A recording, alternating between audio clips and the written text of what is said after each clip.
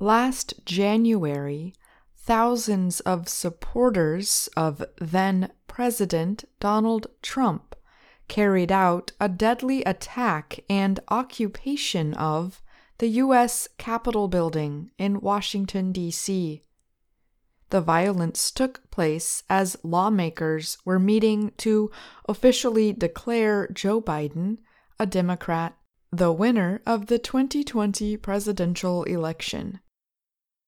This January, teachers across the United States are deciding how to teach and talk about the attack. What students learn may depend on where they live. In an area outside Boston, Massachusetts, history teacher Justin Voldman said his students will spend the day of January 6th writing about what happened and talking about how a democracy can be easily damaged. Voldman said he feels lucky to teach in a state where most people are Democrats. There are other parts of the country where I would be scared to be a teacher, he said. Liz Wagner is a social studies teacher near Des Moines, Iowa. The state increasingly votes Republican in local and national elections. She got an email from an administrator last year warning teachers to be careful in how they present the discussion of the violence. Some of Wagner's students questioned her last year when she described what happened on January 6th as an insurrection. She answered by having the students read the dictionary definition for the word. This year, she said she will probably show students videos of the protest and ask them to write about what the images show. This is kind of what I have to do to ensure that I'm not upsetting anybody, Wagner said. Talking about what happened on January 6th is increasingly difficult for teachers. They must decide how or whether to educate their students about the event. And the lessons sometimes depend on whether they are in a state that is majority Democratic or majority Republican. Facing History and Ourselves is a nonprofit group that helps teachers with difficult lessons on subjects such as the Holocaust.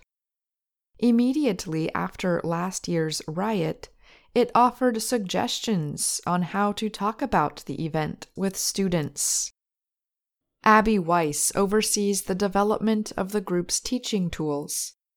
In the years since the attack, she said, Republican lawmakers in some states have pushed for legislation to limit the teaching of material that explores how race and racism influence American politics, culture, and law.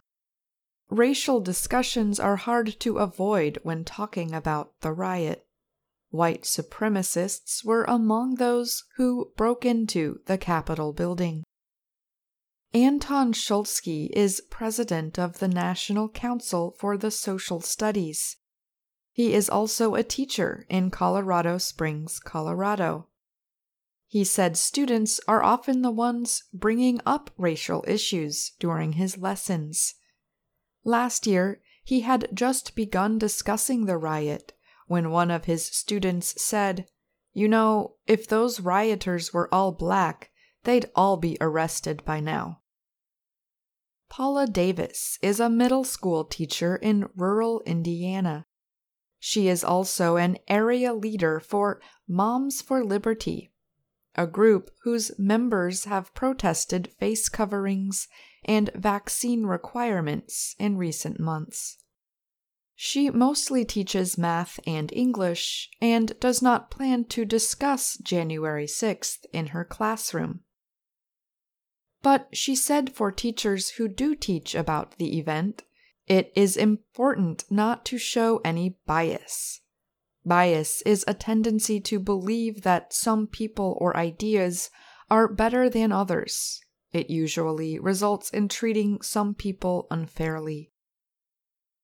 If it cannot be done without bias, Davis said of the lessons, then it should not be done. There is no way middle school teacher Dylan Huiskin will avoid the issue in his classroom in Bonner, Montana. He said he plans to use the anniversary to teach his students to use their voice by doing things like writing to lawmakers. He added that not teaching about the attack suggests to students that the civic ideals we teach don't have any real-world application. I'm Ashley Thompson.